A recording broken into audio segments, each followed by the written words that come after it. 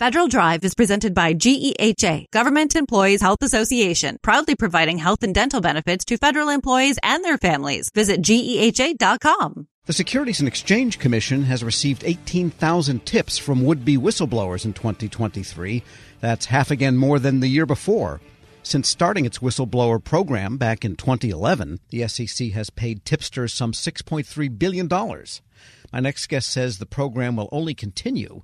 He's a whistleblower attorney and partner at Human and Caputo, John Crutchlow. Mr. Crutchlow, good to have you with us. Good morning, Tom. Thanks for having me on.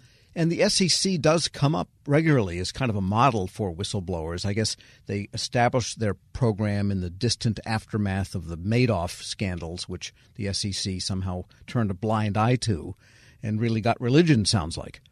Yeah, the whistleblower program came out in about 2011 and has been really a tremendous success over the last more than a decade at this point. The nonprofit Better Markets recently issued a report suggesting that whistleblower tips have resulted in over $6 billion in monetary sanctions against folks who have violated the securities law. So it really has been a big boon to SEC enforcement efforts over that time. Should people go directly to the SEC? Should they get a lawyer first? I mean, what's the best practice here for the whistleblower? Every situation is certainly unique. First and foremost, if somebody would like to file anonymously, the law requires them to hire a lawyer to do that. But even if they don't want to file anonymously, there are a lot of advantages to working with a lawyer who's experienced not only with the securities laws, but also with the whistleblower program. First, the lawyer can help with assessing the strength of the whistleblower's evidence in light of the applicable law, and can help identify gaps in the evidence or blind spots that might exist, and can provide advice, if possible, on how to fill those gaps. The lawyer can also provide, I think, pretty invaluable help in preparing a whistleblower submission to highlight the evidence and the issues most likely to be of interest to the SEC, and in a way that will eventually, hopefully, be most helpful to an SEC investigation.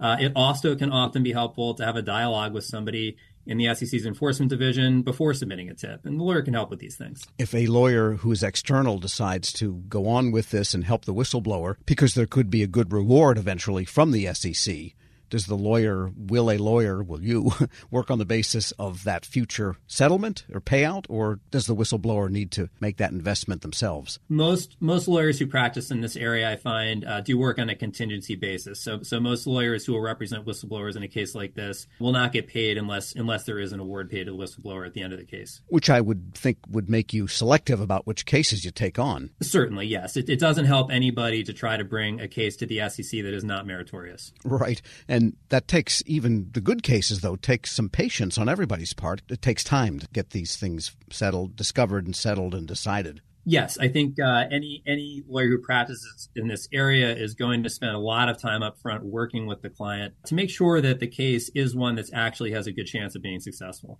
We are speaking with whistleblower attorney John Crutchlow. He's a partner at Human and Caputo. When someone is protected in that manner, though, they're still out of work. Even though the SEC is going after the company, that's great. What happens to the person then? Well, again, I think if the company would have to know that the person is an SEC whistleblower for them to be fired for that, and the company would face pretty drastic consequences if they identify the person as an SEC whistleblower and then fire the person.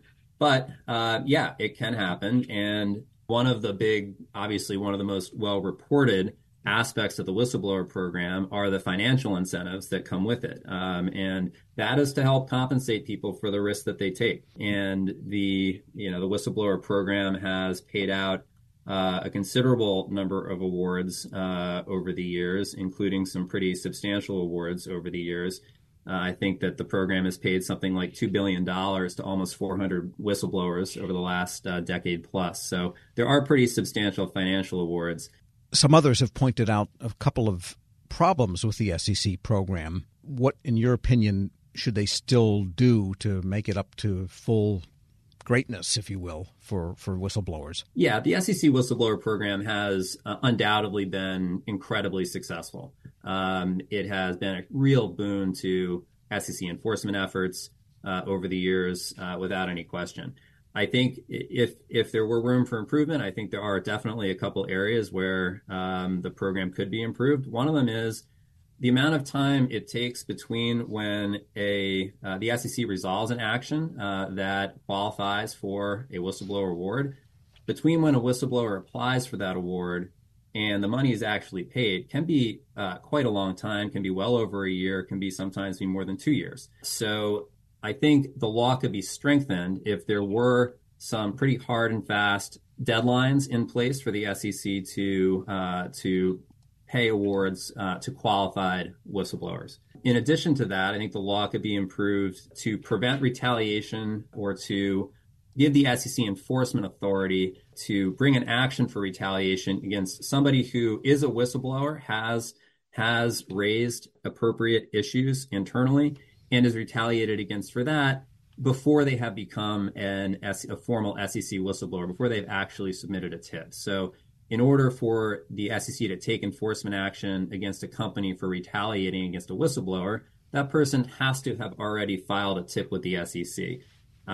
If they have not yet done so, the SEC doesn't have authority to go after a company, for example, for bringing retaliatory action. So I think the law could be strengthened by allowing the SEC to do so, even if a person is not yet a formal SEC whistleblower. Yeah, so that would be a statutory requirement to change that. The rules would have to change for sure. Yeah. The rules or the law? The law would have to change, and the implementing regulations would have to change. And ultimately, the SEC took the position that it was entitled to take that action, but the Supreme Court interpreted the existing law as saying that somebody would have to actually be an SEC whistleblower, defined as somebody who has actually filed a tip with the SEC in order for the SEC to take enforcement action against a company for retaliation.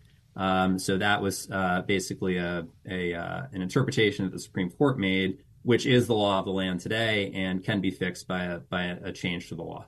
And with respect to whistleblower practices across the government, is the SEC a model for other agencies that could improve their programs, do you think? The SEC is a fantastic model. I think that it has been very, very successful. There is certainly a culture inside the SEC that, well, I was an SEC attorney myself. I have now been practicing before the SEC as a whistleblower attorney. And I can tell you that the SEC culture is pro whistleblower. I think that whistleblowers are respected. Their confidentiality is protected when possible. The retaliation provisions are enforced when possible. So I think that culture is something to be applauded and is something that other agencies could adopt as well. And the process in place, the very good, sophisticated SEC enforcement attorneys are reviewing every single whistleblower submission that comes in the door. And not all of them are assigned for investigation. With 18,000 tips coming in the door, it is certainly not the case that every single one that has good information gets assigned. But you can be assured that a good, sophisticated SEC enforcement attorney is going to put eyes on your submission, and that's good confidence to have. And I think a lot of other agencies could benefit from that model. And we should point out, too, that the SEC can only hear financial irregularities. If there's some EEO type of violation or something in some other area than finance, then you got to go somewhere else anyway. Yeah, this is the SEC whistleblower program is for information about violations of the securities laws. Whistleblower attorney John Crutchlow is a partner at Human and Caputo. Thanks so much for joining me. Thanks, Tom. I appreciate it. And we'll post this interview along with a link to more information at federalnewsnetwork.com/Federal Drive. Subscribe to the Federal Drive wherever you get your podcasts.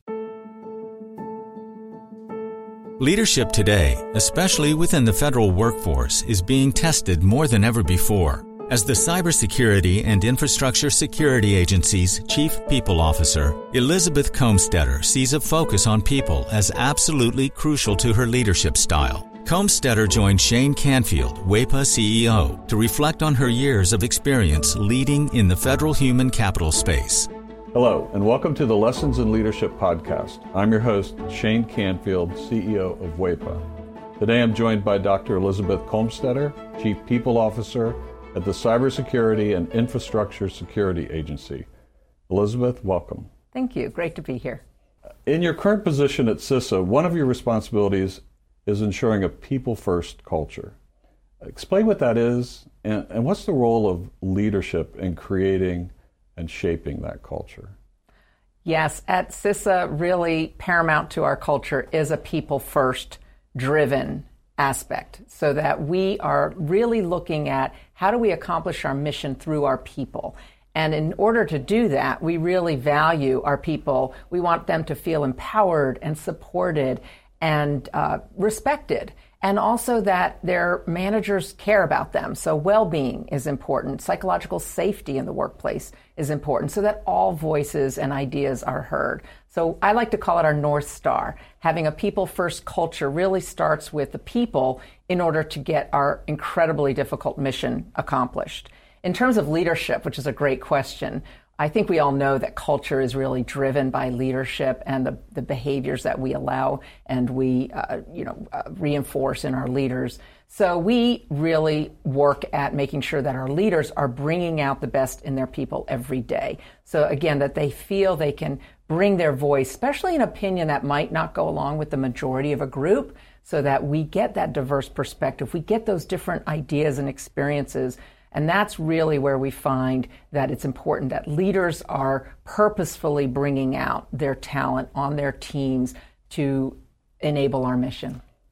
Yeah, excellent. We're going through a culture project at our work. Oh, great. Yeah, it's been 6 months in the making, and it's going really well, but it is work. Yes. And it requires from the top down. So I'm also involved in that. I hear you. Great. Throughout your career, you piloted many different talent management programs, including at NASA, the CIA, the FBI, just to name a few, and you have an amazing career. What have you learned, or how have you might have changed along the way in creating and leading those programs? Yes, and I am so honored to have had a career in public service across multiple federal agencies, always in the realm of human resources and workforce performance.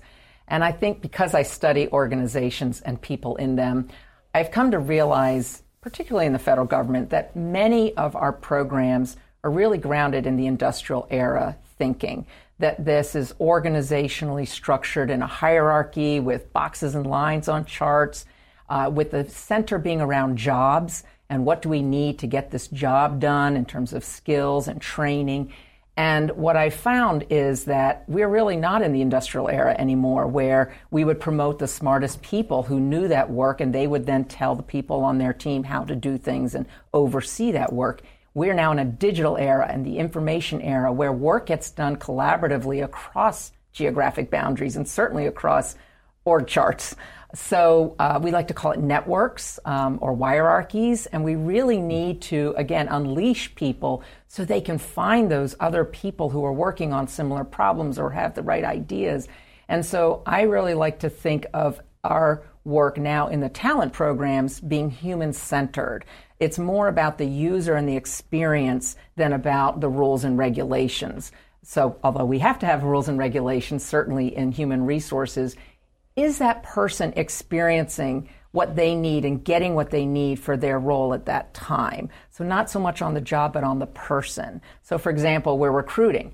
What's the applicant experiencing? Because if they're not having a good experience with our organization from the time we're recruiting them, they're going to go work for somebody else. Same thing with like first-time supervisors. We know they need certain training, but telling them to sit in a class for 1 week and then hope a year from now they'll remember what they learned to apply, that's not really human-centered. The human-centered is what do they need when they need it, and building modules or just-in-time training and bringing that to the people, to that user as they need it. So that's really, I think, the most important focus of talent programs today in this era to enable the workers to be the best they can be in their roles. Excellent. New thinking. This is always an interesting question. Has there been a time when, as a leader, that you've made a mistake? And what is that? And I think most important, what did you take away from that? What did you learn from that? Well, I kind of chuckle because I think as leaders we have to learn to recognize our mistakes, admit our mistakes, and that they are opportunities to learn. And so I've had to do my own self-reflection on making mistakes and when things don't turn out the way that I expected them to. Makes me think of a time when I was at the Transportation Security Administration and I was a supervisor, and I was really embroiled with my program. I was the technical leader of it. I understood it. I'd run it for years, and I was making a briefing for a decision that had to be made about this program that was very near and dear to me. And I presented the briefing to one of the very senior people in the agency, and I think there are about 20 people in the room. And I had gone through the briefing, answered all the questions, and that leader then said, okay, I'm going to go around the room and get everybody's opinion, and then everybody gets to vote, which kind of set me aback because there were people in that room that didn't have any technical knowledge about my program. She even turned to the executive assistant there, taking notes on the meeting, and said, go ahead, and I want to hear from you. And I realized, in hindsight, I had stopped listening. I had been in transmitting all of my knowledge and what I saw to be the right way, and I was not listening to different perspectives in the room because I didn't value that they were bringing any kind of input to this particular decision. And it didn't go as I had hoped, and I left very disappointed and was busy blaming the senior leader and how that meeting was conducted, that she let all these people have opinions when they didn't know, in my mind, didn't know what they were talking about. And so in reflection on that, I realize, and now as I've moved into more senior leadership positions, I realize that was a mistake, that it actually is really important to listen, especially to people who have different perspectives or at a different point in the career, not just the people who know the program or the technical really well. And so that was a mistake I made, and I realized in my own sense I wasn't listening to very different opinions, and I probably should have, because I would have learned more about what was needed for this program going forward than just leaving getting upset that it didn't go a certain way. So I've really practiced active listening. I've practiced making sure there's very different people on teams and certainly on committees or councils, that we need early careers, people new to the agency, people who haven't walked in the shoes of the technical workforce, because they're asking questions we need to hear for these programs to be successful. Excellent. Your career in talent management means your work is very closely tied to people. And even your title, Chief People Officer, what does that mean to you to be a leader in the federal system with that focus? Isn't that a great title? I just love the title Chief People Officer, and I think it's my dream job, really, to be focused on people and culture and the workforce strategy for the whole agency. And I'm just so excited to be at CISA at this point in time. We're only 4 years young as an agency, so we're really still creating who we're going to become as an agency and what is our culture and what kind of people and talent do we need to be sure we have to be successful. So it's very exciting for me to be in this role with a intentional focus on culture, because it's one of those things, if you leave it to chance and you kind of hope it goes the way you want it to, it probably won't. So by building programs, including leadership development programs, including any kind of training and learning and career growth and engagement programs and listening programs, that's what's really key for, I think, for our agency, and particularly me in this role. I think in the federal government, we got used to doing annual survey, the Federal Employee Viewpoint Survey that OPM, Office of Personnel Management, runs every year. So we would do a survey and we'd read it and we'd say, oh, this is the opinion of our people. And then we would do action plans, and then we'd roll out certain activities that we would hope would increase engagement. In this era, you can't do once a year and understand what your employees' experiences are, what they need, what's working well, and what needs to improve. We need active, ongoing listening programs. So one of the things we're doing at CISA is having more pulse surveys, having more focus groups and what we call sensing sessions, expecting our leaders to have office hours where anybody can come and just talk about what's going well, what do they need, how are things going, because we feel like it is an ongoing need to hear from our people. And I think in this role and over the years of serving, I've also realized there's never a one-size-fits-all. You know, we think certain people need certain things at certain times in their career. There's no one-size-fits-all. neither can we also customize everything to every individual. So there's got to be a sweet spot in building really great talent programs, but also, like I said, thinking about, can we do this in modules? Can we make it a menu? Can we do it just in time as people need it so they can practice the new skill or knowledge in their role? So I think we have such great opportunity, again, with the technology that enables us to really focus on how we connect people with their work and their team to get things done in very new ways. This is always an interesting question. Is there a figure, either from your personal life, your past, somewhere in history generally, that inspired you, your leadership style, how you view leadership? There are many figures who have been very inspirational to me, but there is one that sticks out, and that's my mother, Paula Brownlee, who has been a very inspiring leader to me all my life. And I think because, first and foremost, she had a strong family and a strong career. And that's something I always wanted. And I saw her first as my mother, but then I also saw her as a leader in her career and in academia, which was her chosen field. But I always knew her family came first. And as I saw how she balanced different family needs with also a growing and more prominent career positions in leadership, that she had to balance that.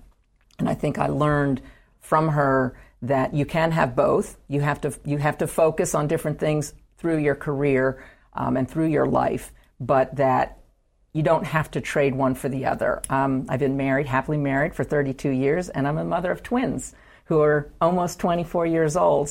And I've had a great career in public service. So I think that having her as a role model has really helped me find my own courage, find my own confidence, and find my own voice in how I can prioritize the things that are most important to me so that I can actually balance both family and career. And you're doing it well. Thank you. Having known you now for 7 or 8 years, and worked alongside you, your passion is infectious. Thank you. Your intelligence and the thoughtfulness with which you approach all of these issues, it's an honor for you to be here, and thank you for your time. Thank you very much. I'm Shane Canfield, CEO at WEPA, and until next time, have a great day. Find the full podcast and future episodes of Lessons in Leadership on the Federal News Network app and anywhere you enjoy your podcasts.